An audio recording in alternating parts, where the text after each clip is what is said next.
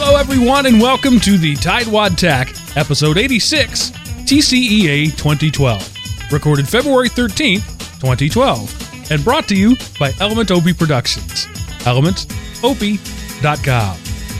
Last week, I was away at the TCEA, Texas Computer Education Association Conference, and we talked about that last year when Sean and I went, and so I thought tonight we would do a quick wrap-up of just not necessarily the show specifically, but maybe shows like it, and the idea of continuing professional education in general. Let's face it, it was an easy show. I was gone all week, didn't do any show prep, so that's why we're doing this. And joining me this week, as always, is my friend and my co-Tightwad Tack, Mr. Sean Keibel. Hey, Sean. Hey, good to be here as usual. And Sean's been naughty, so he's sitting in the corner tonight. Right, literally back against the wall. So I know where that term comes from now. You want to explain to people why you're sitting in the corner? It's goodness. Yeah, I guess I'll start off with it with my one warm up item, like my one contribution to the show notes this week. So I've been moving, and I mean literally now I've been moving for over a week, and it was just kind of things at a time. I've been using my parents' truck, so it's just been like, okay, I'll take a load and another load. And so the last 2 weekends, I was doing a lot of that kind of stuff.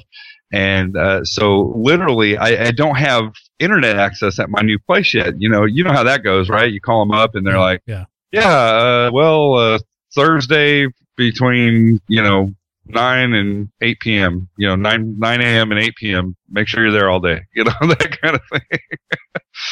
But no internet access. So I had to leave all my recording gear back at my brother's house, and so I came here, and I've pretty much robbed him of all of his furniture. So, which I didn't rob him. I mean, it was your furniture, right? But so I literally got here and realized I'm going to have to set up on the floor. I'm going to have to sit on the floor. So I backed myself into a corner, so it's kind of somewhat of a seat back, and I'm recording that way. That's my dedication to you. So I drove over here, 9 o'clock at night, and set up on the floor to reach all of you, our listeners out there. So that's my level of dedication. And my bit of whining tonight is that I forgot to turn the heater on in the pod today. And this was one of the coldest days we've had all year. It was the high today was in the low 30s. And so I am freezing my sizable tuchus off out here right now. Oh, I bet. Yeah. That is that even supposed to be insulation, or? It's insulation-ish. I mean, it does, it holds in some stuff, but I've got a little heater. It's one of those things. I could get a big old Mammer Jammer heater, but it would be loud. And this is a recording studio. So I got a quiet one, and quiet means not much power. So it does an okay job if I turn it on like 3 or 4 hours ahead of time. But no, I just turned it on when I walked out here, so I'm a little cold right now. Wah, complain whine. Okay, well, be careful, because that pod looks like it's very flammable. So I'd hate for our next, like one of our next funny news stories on the periodic table to be man burns to death in pod. Yeah. Man finds that home studio materials were more flammable than he thought. Right. So just a couple of things I wanted to mention. First, a quick rant. And this is a rant, nothing more to it. QR codes. They are not like bubblegum, people. Stop handing them out everywhere. At this conference, there were 2 QR codes everywhere. And almost without a doubt, almost without exception, I mean, the QR codes were on a website, and when you decoded them, they were linked to the website. Thank you. Appreciate that. Oh, yeah. Yeah. Yeah, I've seen one cool use for QR codes, and it was my new boss. He emailed us a QR code, and so that was all it was. It was just the QR code in the email, and you scanned it, and it said, if you took the time to scan this, you can go home an hour early today. Nice. Yeah. Nice. Yeah, so it was really great. But, if you were the one that, you weren't reading his email or, whatever, then. What's this crap? Why is he sending me a QR code? Right. Or, even worse, like open it up and actually scan it a couple days later or something. So I have a guy that I correspond with periodically who's on his email signature is a QR code. So one day and think about that. Think about how dumb that is. Okay. You're communicating by email. All right. What information could not be better presented in some form other than a QR code? The idea of a QR code is storing a bunch of information on an offline location to give you online resources, but it's an email signature. So one day I scanned it. So I took my phone out of my pocket, pointed it at my computer screen, scanned the QR code, and guess what it was? His email address. Oh. Yeah, I think you're right. A lot of people are doing those things like just to do them. I don't know. I understand. I've seen it in education, and it's kind of cool when the kids are going around, and it's like a scavenger hunt. Right. And that I can see. That's cool, and I guess to this point, that's all I've really seen. I haven't done any research on, cool uses of QR codes, but that's all I've ever seen as far as it being used in education. Well, let me tell you this. QR codes are for print. If you're not printing it and physically handing it to somebody, you shouldn't be using a QR code. End of story. The whole idea of a QR code is to take something physical and make it digital. If you're serving it up in a digital medium, you're a bonehead. Okay. That's my rant about QR codes. Okay. Valid, I think. And also, I just wanted to mention a couple of things. We've been big proponents of the tablet here, but we've also, commented about some of the limitations of the tablet form factor, be it an iPad or any other tablet. And this week, rather than taking I took it, but rather than carrying every day my 6-pound big Mammer Jammer laptop, I took the Asus Transformer that we had talked about. We did a whole show about. Oh yeah, nice. And I use that daily, and it was much better for my shoulders. Carrying the backpack with that in it versus the big laptop made a difference. But I found some annoying limitations to it. Some things that students are definitely going to run into. One of them being that every website I went to sensed it was Android and served up a mobile version. Every website that had a mobile version, I should say. So you often didn't get the full experience. And so sometimes you can go in there and tweak that and say, show me the full desktop, or you can go in and change your user agent on the device. But it's a little annoying right now that tablet manufacturers aren't finding some way around it. I mean, if I can change the user agent and tell it's a desktop browser, why shouldn't they do that when they manufacture the tablet and put Android on it? Right. And there were other things like I was filling out a profile on a website and I needed to upload a picture. Well, I had pictures in my Dropbox and I had pictures, on my gallery, my Android gallery that I'd taken with my phone. Neither of those I could upload because it didn't recognize the file structure. So there's just little annoying things like that have yet to be worked out. And I just think that if you're looking at doing a tablet one-to-one, you need to understand that there are always going to be these little gotchas. Well, not always, but still at this point, there are these little gotchas that make it not as smooth a process as you might hope it would be. Yeah. All right. Thanks for that salient comment. Yeah, but I mean, that's that form factor and that particular type of device. So I still like netbooks, right. Overall. I don't know if anybody saw it, but Brian Bruger and I, one of the co-hosts of the Tightwad Teacher podcast, had a bit of a Twitter hissing match. I missed that. Friday. You missed that? You didn't see that? Yeah. He somehow the conversation turned to which is what was it? He was talking about the new MacBook. Apple has discontinued the MacBook line. They make MacBook Airs and MacBook Pros now. They don't make the MacBooks, the $900 machine that was so big in education. So he tweeted about that, but they also have now lowered their price on the MacBook Air to $999. And if you don't know what a MacBook Air is, it's essentially a really pretty netbook. It's underpowered for a laptop, but it's full price for a laptop. It's very light, it's very thin, it's very sleek, but it's the storage is mediocre and the processor is mediocre. And I made some comment like, you could get that, or you could buy 2 netbooks with exactly the same specifications. And then he said, or you could buy 2 iPads and get exactly the same functionality. And of course, I took, me, I'm going to take issue when somebody says exactly the same functionality. That right. With an iPad, you can do exactly the same thing as you can with a netbook. That's ludicrous, Brian. That was a stupid thing to say. And I called him on it. And so we went back and forth about it.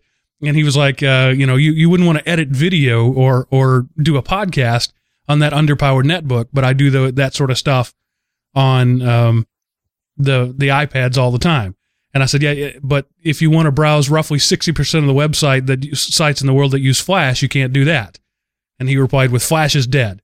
I've heard that so many times. I heard it at TCEA several times. Flash is dead. Flash is not dead, people. Stop saying Flash is dead. And they'll say that there's a news story recently that Adobe is abandoning mobile Flash. Okay? And I get that. So from that standpoint, you can say that Flash is dying. So maybe in 2 or 3 years, Flash will be dead. But right now, it's still on over half of all the websites in the world. Flash is not dead. Saying it is doesn't make it so. Right. And there's got to be further adoption of HTML5, which is going to happen over time. But you're right. I mean, it's nowhere near dead yet. So, yeah.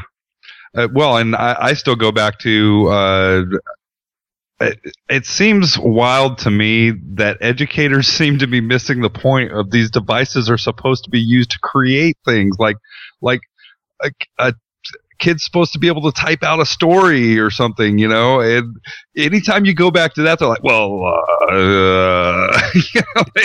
it's just not there. It's, look at this. They can take this picture and make it purple and cut the nose off. And, is that really, his point was, and I concede the point, that schools all over the world are using iPads and students are producing work on them. And it can be enough. It doesn't necessarily have to be a second device. But to say it's equal functionality is just boneheaded. So, as long as you're praising your product, I'm fine with that. If you believe in something, you should espouse it. But don't make up stuff. And to say it's the same experience, that you can do the same things with any tablet, be it an iPad or an Android tablet or a BlackBerry tablet, there's just not equal functionality to even the slowest netbook. Right. And there's also to say that you can do something, and it's a whole other thing to say that you can do it efficiently. And I'm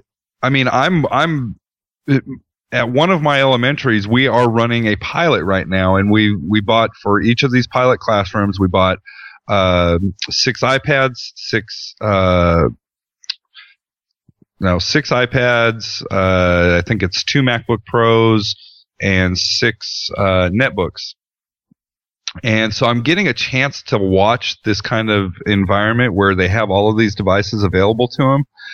And yes, they do some very neat things, like the iPads I see as a very nice classroom enhancement. They're just different ways to engage the students and do things. But when they need to get down and write a story, or teachers still love PowerPoint, they break out the netbooks.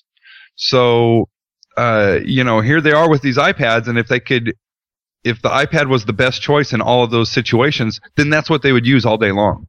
And that's not what happens. So, just speaking from my experience. So I just want to repeat, I'm not saying that you can't use iPads in education. Clearly, people are using them every day and are happy about it. What I'm saying is you're deluding yourself if you think that it's exactly the same experience as a real computer. It can do some things a real computer can't. But a real computer can do some things it can't. They're different devices. Stop treating them like they're the same. Right. Okay, that's my rant there. And one other thing in the way of warm up, at a session at TCEA, somebody who was familiar with our work here on the Element OP network made some comment about wondering why I don't promote more, why I don't advertise. We've made mention before of these, statewide email lists and groups that we're on in these social communities. And people have asked why I don't promote there. And I get that asked a lot, actually, in email and in private correspondence. So I thought I would just take a minute here, and I've already done it on the Everyday Linux podcast as well, to just address that. My personal philosophy, and I know Sean and I disagree on this because we've argued about this a lot. Wouldn't say argued. We've debated it. Yes. My personal philosophy on self-promotion is that if I have to tell you how good what I've done is, it wasn't good enough for you to notice on your own. So it's antithetical for me to say, hey, look how good I am. Look at how good a product I've created. If my product is good, people will talk about it on their own. I won't have to. Now, I know Sean is all about self-promotion. I'm sure he'll mention that in a little bit, but my philosophy is that I'm going to create the best product I can, and I'm going to work to make that product better every time I come to this microphone. And in time, the product will be so good that you will have no choice but to share it with others. You'll be as excited about it as you are Christmas morning, and you'll want to tell people about it. And until that time, there's really nothing for me to talk about. Until you're ready to talk about it, until you're so excited about it that you're going to talk about it, then it's not good enough yet. So if you believe that we make a good product and you'd like to see us become more well-known, I'm asking you to do that. Tell people about it. It doesn't have to be a big propaganda thing. Just mention it. If you want to drop a couple of bucks, you can go to the Element OP store on our website and buy a hat or a t-shirt and be a walking billboard. Or simple things like every time we put out a show, there's a like button on the show notes, or a +1 button, or a tweet button. If you go there and click like, then your 300 or 400 or 500 friends will see that you click that like. And that's one-click advertising. It means it's nothing on you, and it can bring things out. And so one of those people goes there and they click like. Now there's another 1,000 people that might see it, and so it can go viral like that. So if you want to help us, I would appreciate it. But I'm not going to trumpet my own horn. It's just not my style. Now I'll let Sean say his piece. Well, I'm glad you ended it that way, because I think it is. I think that's kind of a question of style. I mean, that's your personal style. We certainly know people who have made quite a name for themselves and almost, I don't know, I'll use the word whoring. That's the word I use too, yes. Right, yeah. So, I mean, it's a matter of each person's personal taste as to, how much is enough. You certainly can't argue with the people who are just continually blasting their own wares out there, because it's effective. It works. Those people get known, and they're broadcasting or they're casting a wider net, so to speak. I tend to like more traditional marketing methods. I don't like to be overbearing about it, but for me, I think it's more a matter of there's some sort of continuum there. Like you said, Mark, if you have a good product, it's going to eventually get out to the masses. But I don't see any problem with trying to speed up that continuum, make it happen a little bit quicker. And there are certainly ways that you can do that, and I think you can do it and still have some dignity left when you're done. Yeah, you've read Animal Farm, right? Yeah. Oh yeah. Yeah, I've always identified with the workhorse, the big Russian workhorse. So anytime a problem came up, his solution was must work harder. And that's the way I do things. That's the way I've done things my whole life. People don't know this, but I spend on average 30 to 40 hours a week doing stuff for Element OP. So I have a regular job that I'm at 40 or 50 hours a week, and then I come home and do this, so I have 2 full-time jobs, and my solution to everything is work harder, and work smarter and work wisely, and don't waste effort, but work hard.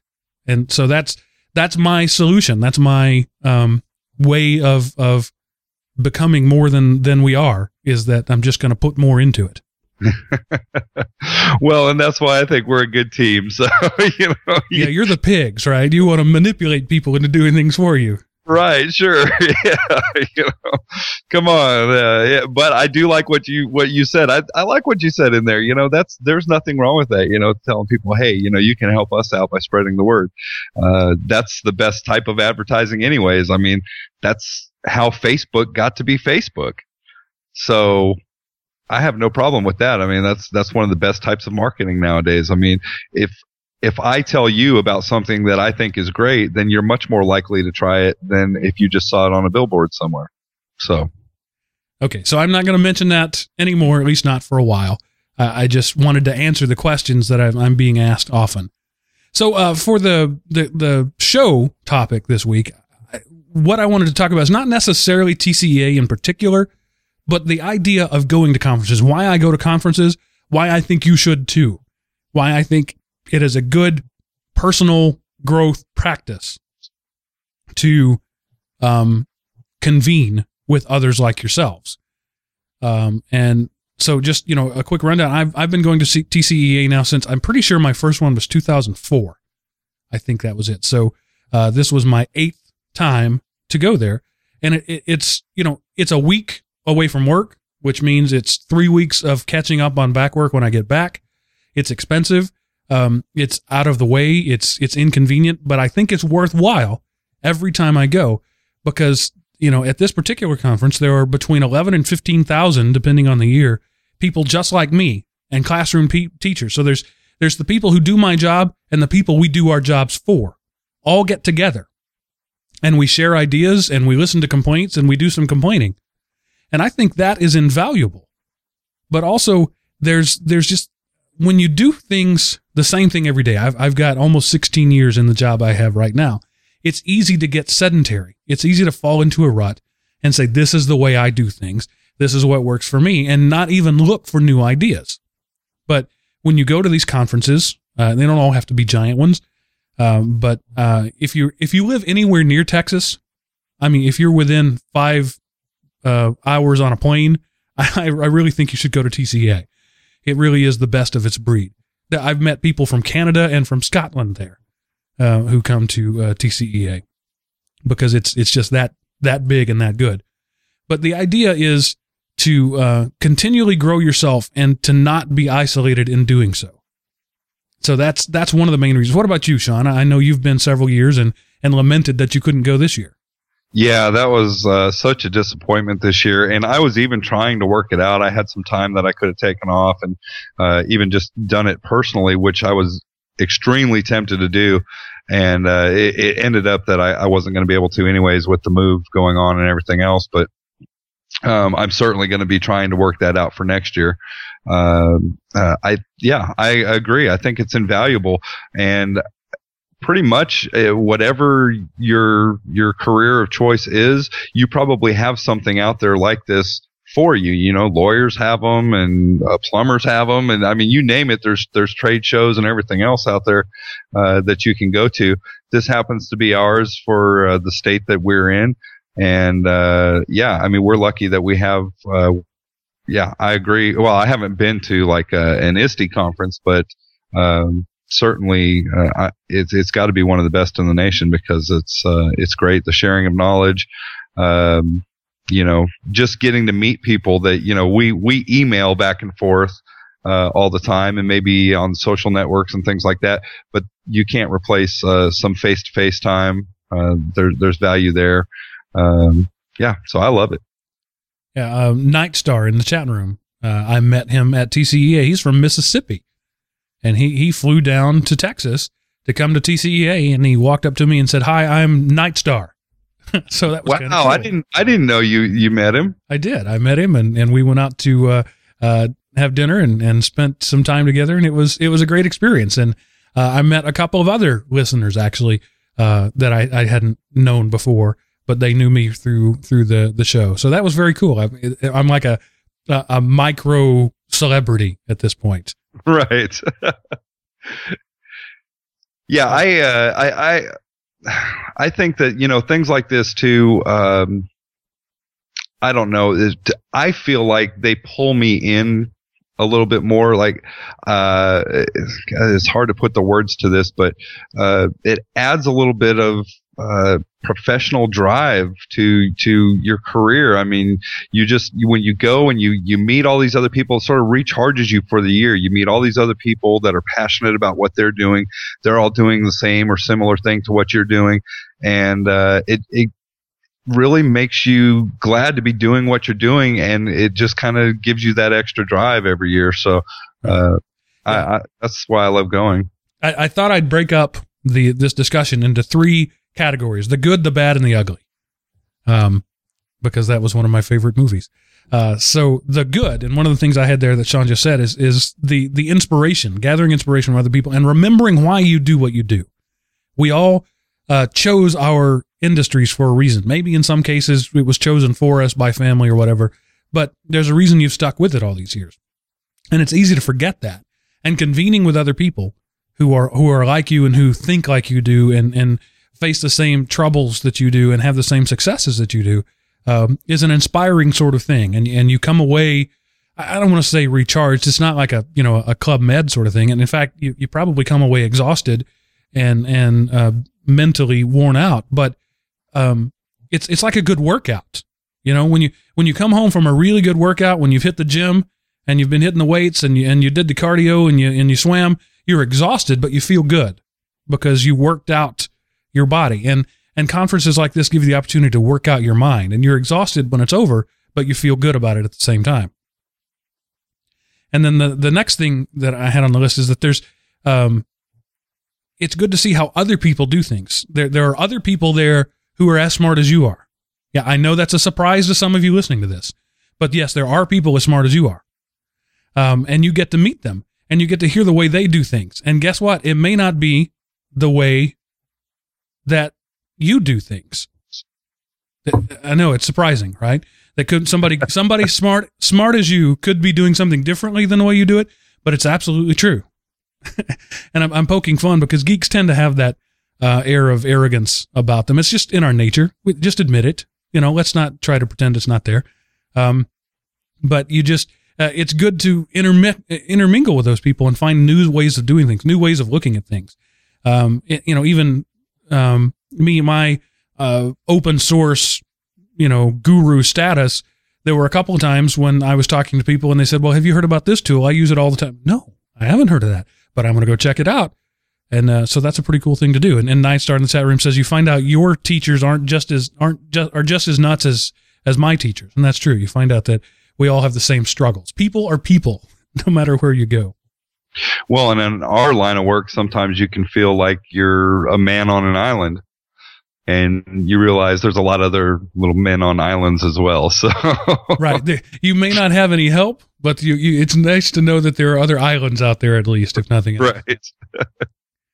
And then the bad at any of these type conferences is the hype, and vendors are responsible almost entirely for that hype, but also the teachers. In Texas right now, I don't know about other places, but anything with a lowercase I in front of it is golden. It's I everything. A few years ago, it was Web 2.0 everything. Remember that, Sean? We were making jokes about everything was 2.0. This is coffee mug 2.0. You put 2.0 at the end of it, it was the big deal. All the sessions had 2.0 either in them or under them at some point. This year it was I. Everything in I inspiration, I deodorant, toenail clippings. Everything was I. Well, toenail clippings are so much better with a lowercase I in front of them. You can charge more for them. Right. But there's always going to be hype like that. And they're made of aluminum. If you can grow aluminum, though, that's lucrative. Right. So anyway, there's always going to be hype, and the vendors try to feed that hype. You walk through the exhibit floor hall, and at TCA, it's tens of thousands of square feet. It's huge. It takes at a slow, steady walking pace 10 minutes just to walk from one end to the other. I mean, it's huge. Everybody there is hyping their product. Everybody there has the new thing that's going to save education. And generally it tends to be either a projector or an interactive whiteboard or some drill and kill software. These things that we've had for 30 years or longer. But once you get past the hype, you can find that there really are good ideas that are being oversold. You know, did that make sense?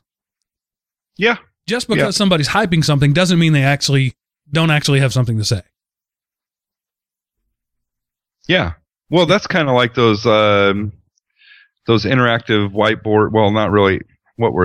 I don't want to say they're whiteboards because you don't get the whiteboard. It was yeah. But those things that we got, and that guy was like the slap chop guy. You know, I mean, he was, you getting this, camera guy? You know, yeah, he was going crazy on his presentation and everything, and you kind of almost had to, because he was overdoing it. You had to cut through it and go, yeah, that thing's actually kind of cool. You know, and that's worth looking at. And I remember we went back and saw him like when he was off presentation, you know, and we could kind of get him by himself, and he was a lot more subdued. Right. And that was a better presentation. He got to showing us a little bit about what it could do and everything. And ultimately that ended up selling us. Yeah. That's the Hitachi Starboard link he's talking about. We've mentioned it before on the show. Great product that'll turn any regular whiteboard into an interactive whiteboard.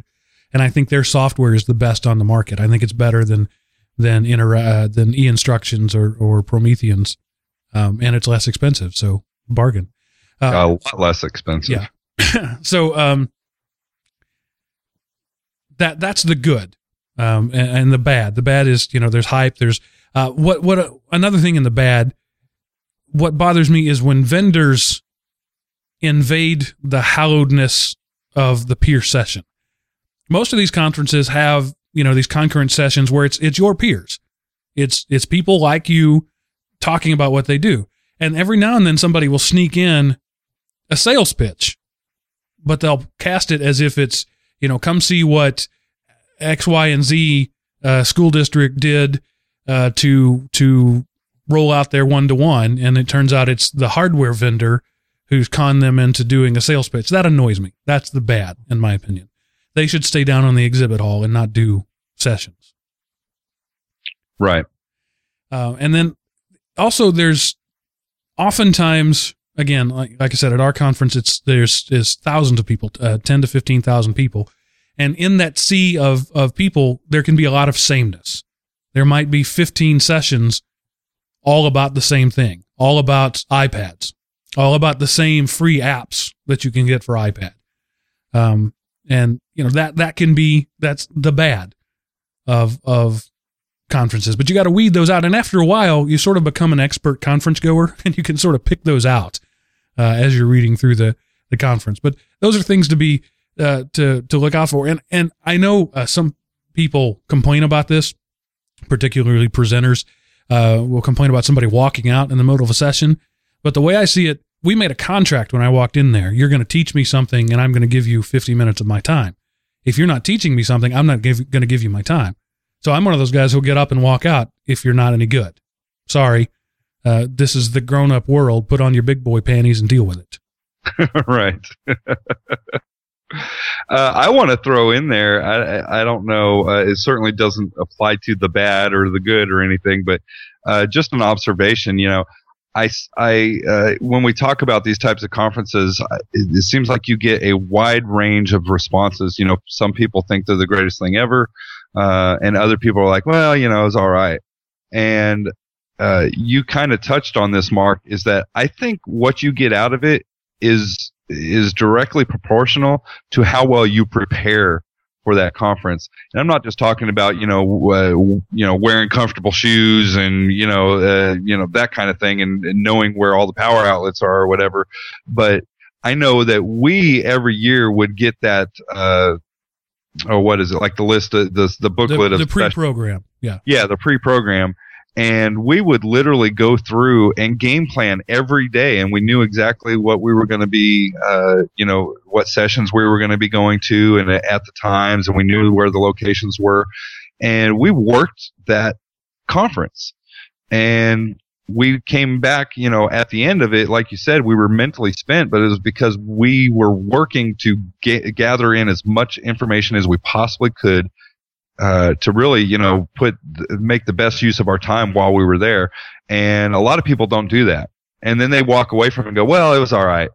Well, you didn't really give it any effort. Right. A lot of people are more interested in the bar hopping on 6th Street afterward than they are in what goes on in the convention center or the outlet mall down the street. But the way I look at it, and this is the way I've always looked at it, is I'm at work when I'm there. My school district pays me to go there. They paid my way. I'm still drawing a check. I mean, they're not docking me for the week I'm out. I am still an employee doing a job. And my job is to learn new ideas and find new ways of doing things. And in some cases, be an ambassador and teach. I have taught sessions almost every year I've been. And in that case, I'm an ambassador. I'm giving back. But it really bothers me to see people who treat it like a vacation. It's not a vacation. It's work. And that's how it should be treated. See, there I go being the horse again. Must work harder. Right. Work. And then you touched on one of them. One of the other bad things is sore feet. No matter what you do, after walking around for 5 days straight, you're going to have sore feet. Deal with it. Yeah, because you usually the best place to sit down, at least at TCEA, is usually you got to grab a piece of floor, Right. Unless you're in a session. But if you're just out walking around and you feel like sitting down, there's 14,000 people running around and there's like 20 chairs. Right. And they're all huddled around the one outlet in the room. Right. And then the next section is the ugly. The things that go beyond bad and they're just ugly. And I touched on this earlier. And I had this thought this week is I was at a session presented by 2 college professors. Even though this is primarily a K-12 thing, there are higher ed folks there and higher ed stuff going on. And they reminded me why I hated college. Because they were dry and they were boring and they were college professors. College professors. Some of you listening are college professors and your colleagues. They're dry and they're dull and they're boring and oh my gosh, I hate it when you read a PowerPoint to me. I'm not kidding. This is an exact quote from one of the professors. She said, "I am so sick of looking at PowerPoints." Okay? She said that standing in front of a 15-foot screen with a PowerPoint slide on it. Yeah. I wish PowerPoint would die. That's something that needs to die. And then I was at another presentation where they were using Prezi. I don't know if you're familiar with Prezi. If you're not, you should check it out. It's a cool it's not new. It's been around for a while. It's a cool way to present, but there's lots of motion, that sort of stuff. But you can really get seasick. Just because you can do a barrel roll and zoom into your next point doesn't mean you should. Yeah, sometimes a Prezi presentation can feel like you're on a roller coaster or something. I think they're kind of cool, but what always happens with those sorts of tools is people always overdo them. Right. It's just like with these web designer, like Google Sites or anything else. If you look at a Google site that a teacher has done, they're horrendous, but the teachers love them because there's all these bells and whistles and they can do this and that. And so with any of those tools, it's like, okay, moderation is key. Look, I've got pink text on an orange background. Isn't it awesome? Right. And I can make it blink. Yeah. And the worst is, you remember back in the old, fortunately, this is kind of died off, but in the old days of PowerPoint, the sound effects with every word that came on the screen. Yeah. Or the typing. Yeah. And then they would stand there and read the whole thing to you. That was another session I went to. These guys, they were authors of a book. And it was clear that they were not public speakers. They had written really good work. They were authors. They were good at writing. And they stood there and read their book or read their presentation off of the screen. And I tweeted out, I don't care how good the words on your screen are, don't just stand there and read them to me. You could have emailed me that and saved us both 50 minutes. Right. But once they actually broke out of that and started talking about the things that they were passionate about, it was great because their eyes lit up and they got all excited. And that's the cool thing. That's what people want to see. If you're doing a session, people, that's what people want to see. They want to see your passion. They don't want to see how well you can prepare a slideshow. So when I go in there prepared. I know what I'm going to talk about, but my notes are generally 2 or 3 words on a page just to emphasize the point because I am your presenter. If you can get the information, and I get this all the time when I do a presentation, can you email me your slideshow? I can, but it's useless without me. There's nothing on that slideshow. I am the presentation. And if you're doing a presentation, that's the way it needs to be. You are the presentation, not your slideshow. I didn't mean to get preachy. It just worked out that way. Yeah, you've been real preachy tonight. It's been a long day after I've been out a week. So yeah. I'm preachy. But another thing, and I just commented on this in the ugly, is smart people doing crappy presentations. And I just talked about that. But the last one, and this is again a personal thing, is people trading personal dignity for cheap swag. I thought that's what the conference was for. We know people that miss like the entire first day of the conference because they're down there trying to work the vendors because they know they still have all the good stuff. Right. Like you got to work the vendor floor the first day because after the first day they get rid of all the good stuff. Yeah, and you see people walking around with like flair like they're at some TGI Fridays, right? Where they got two hats on, both of which blink different colors with two different vendors on it, and they're wearing a t-shirt from another vendor and carrying a bag that says, "I got lucky at booth 715. Don't trade your personal dignity for cheap swag. I will give you $20 and you can go buy everything they're going to give you.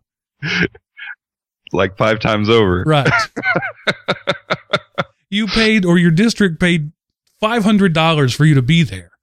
Don't trade it for 25 cents worth of keychains. That's just a little lighthearted thing, but you know, if you are, there are some people right now who are listening to this going, "Oh, he's talking about me." If you need a 12-step program, I can set you up with a number. Yeah, that certainly is the ugly. Yeah, and that first day is usually seems to be the worst. The last day a little bit too, because that's when vendors are like, if they have any crap left over, they're just like begging you to take it. Yeah, take 12 of these, please. This year, the keynote speaker, the opening keynote speaker, was Tori Beleche of Mythbusters. Oh, really? Yeah, and so you might think, what does he have to talk to an education audience about? An ed tech audience. He blows stuff up for a living. But it was actually very fascinating. He is dyslexic. He didn't do well in school. And the only things he ever excelled at were the things where he worked with his hands. We're doing modeling and art. And when he was 19, he got into making pipe bombs and blowing stuff up. And instead of, he was in college studying art, but as soon as he left college, he'd go back to his backyard and dig a bunker and blow something up in it. And it was interesting to hear his perspective on how we can reach those kids today, right? You've got kids like that in your class. If you're a classroom teacher, if you're somebody like me who works for multiple campuses, you know lots of those kids that don't quite fit in, who can't sit still, who you may not trust to turn your back on. It's interesting to find how you can reach those guys. And in his case, he said, drop the book and give me something to do. And I think maybe we need to re-examine some of our education practices there, and that we never give kids anything to do other than busy work. Well, and I think a lot of teachers, a lot of educators would argue that that's where they're going with iPads and iPod touches and things like that, which I think is totally valid. I like them as add-ons to the classroom because I think they do reach especially kids like that. And you can see those kids gravitate towards that kind of stuff. And it's amazing. What really blew me away is there's some kids that I watched a teacher the other day go through this. It's basically a daily exercise for her, but she has different stations around her classroom, and she'll have the laptops, and she'll have the iPads and the iPod touches, and then she'll have just standard, read to another student or read to self. And so there was like 6 or 8 different activities that the kids could choose from. And she just went around, and she was almost like she was calling roll, and the kid would have to say what they were going to do. And I was really shocked that some of the things that I thought that would go first, the iPad and the iPod touch and stuff, like all of those would go. And then like the poor last kid who got to choose would have to read to self, that kind of thing. And it didn't go that way. So it was really neat to see that, the iPad went like, probably about 4th down the list.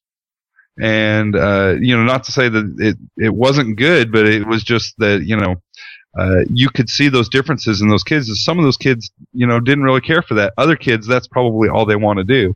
So, yeah, it's sad that we do oftentimes these cookie cutter systems that don't really match up well with all the students. Yeah. I read an article just this week, where the basic takeaway was that, the modern American education system is preparing students for the workforce that existed in 1957, and teaching them to be cogs in the wheel and not teaching them to be citizens of the 21st century. And I think there's a lot of truth to that. Yeah. That's what concerns me when it comes to, especially at the high school level, but even you can drill this down to the middle school, is we're more interested in teaching kids, calculus than we are basic computer, like some basic computer programming or web design or things that, are going to start gearing them towards, jobs that actually exist today and will exist tomorrow for them. Right. Or jobs that don't exist now. Right. So that was my rundown. That was my good, the bad, and the ugly of TCEA and of conventioneering in general. Sean, did you have any other final thoughts on that? No. All I can say again is if you have the opportunity to do that, regardless of your what your career is, you need to go check one out and work it. Don't just go. I mean, if you're spending either some of your money or some of your employer's money, get full value out of it. Go down there and work it. And, I come back. I know you said, you don't feel recharged. I felt recharged. I really did. I would come back and, just be amped up again for the next year. So. Yeah. I didn't mean to say that I don't feel recharged, but it's a different kind of recharge. It's right. An inspiration and not a rest. I mean, I came home and pretty much slept all day Saturday. Yeah, I mean, I fully agree there. If you're doing it right, you are mentally blasted at the end of the week. Because I would start a session at 8. They start at 8 o'clock in the morning, and then I would be going until 5:30, and then I'd go out and have dinner with friends. That's another thing, because the learning doesn't stop when the sessions are over. I got the opportunity of going out with like 8 or 9 other people who do my job, and we went and sat at a Mexican restaurant and laughed and learned for another 2 or 3 hours. And so, as much fun as that was, it was still part of the learning process and stuff you just can't get sticking around where you work every day. So you didn't go to Coyote Ugly and dance on the bar? Well, I tried to, and they asked me to leave when the marble broke.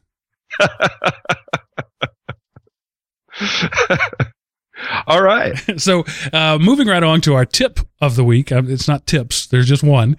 Yeah. But my tech tip this week is, I don't know if it's a tech tip or a teacher tip, or maybe it's all of them. It's just a cool little thing. It's called Trello, Trello, Trello.com. And it's an online collaboration tool. It's kind of hard to describe, but it's like a digital whiteboard. I know Sean and I used to plan all the time on a whiteboard in my office, and we'd get together and we'd grab a couple of pens and we'd draw things and we'd make notes and we'd circle through them and draw arrows. Well, this is sort of an online version of that. You make cards and you assign people to a card and tasks to a card, and you can put pictures, you can assign files to it, and then you can move those cards along the workflow process and one that you define. So you might have 7 or 8 columns, like this card begins here, and then it's handed off here, and then it's handed off here, then it's handed off there, and then when it's finally completed, you move it over there. It's a neat little thing. It's kind of hard to explain. Go check it out. There's a video at Trello.com that explains it better than I can. But it's a very impressive tool to streamline collaborative workflow. So if you work with a group of people, even if they're all in your office, but certainly if some of them are distributed, it's a neat little tool, and it's free. I don't know if it's free only for a beta period. I'm not sure about that, but I know it's at least free right now. And there's no advertising at this point. You just go in, and it's I'm sorry, iPad users, it's Flash based. So I don't know if they have an iPad app or not. So you can't use it in education. Right. Because Flash is dead. So I'm sure they'll be fixing that soon. But yeah, it's pretty cool. Check it out. Trello, Trello.com. All right. And this is the part where I would usually have a teacher tip, but I haven't begged out in a long time, and I'm begging out this week because of all the moving, and my days have just been a nightmare. So, yeah. The teacher tip this week is don't read your PowerPoints. Yeah, there you go. That's a good one. Or even better, find something else to use other than PowerPoint. There you go. SlideRocket is a great tool, but still it's just PowerPoint on steroids. Yeah. SlideRocket has some of the same drawbacks. It has some of the same type of, you can overdo the bling in SlideRocket, and you can still read your presentation in SlideRocket. But at least, start to, get a little bit outside the box. Sean, where could people go if they wanted to give you a teacher tip that you could have ready for next week? Oh, they could do that at elementop.com. Many, many different ways to contact us there. You can contact me if you have one of those teacher tips at sean@elementop.com. Do you want me to just run with this, Mark? Yes, go. All right. That was my smooth big market radio teaser. Okay. I was on the Tightwad Teacher earlier this week. I kind of made a revisit to that show. And at the end, John, who usually does this stuff at the end of the show, kind of begged off and let me do this rundown. And I was a little surprised because I hadn't done it in a while, and it was like riding a bike. So anyway, to continue on there, of course, you can find us on the social networks. You can find us on Twitter at ElementOP and slash Tightwad Tech for that one. Facebook.com/ElementOP. Hop on there, like us. We have all the requisite likes for our own vanity URL, so we're not begging for that anymore. Or you can call us at 559-I-AM-OP. Give us a call, leave us a message, good or bad, we take it all. And if it's appropriate, we may make it onto the show. So, and I just encourage you to hit up one of our pages, and every time you're on a page for any reason, click the like button. Just do that. Click the +1 button if you're a Google Plus user. Click the tweet button if you're a Twitter user. And if you're an iTunes user, please go to the iTunes market and rate us. Comment if you want to. That's not necessary, but rate us. The more people who rates us, the higher up we'll get on Apple's radar, and eventually we might be a featured show. There's not a whole lot of shows in education. It's not hard to be a featured show in their ed tech category. So if we could get 100 of our several hundred listeners to go do that, to go rate us 4 or 5 stars, then we'd get their attention. So if you want to help us, those are simple ways that you can do it, and we would be greatly appreciated if you did. All right. I'll hop in and just say this was a great show. You think so? Was it really? Yeah, it was.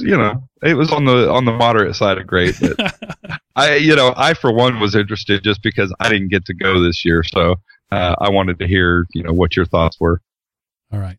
So I hope you'll take our advice to heart and check out a professional conference in whatever it is you do. If you deliver pizzas for a living, maybe there's a conference for that. But having received the great show blessing, I will simply say, this is Mark signing off. And Sean signing off.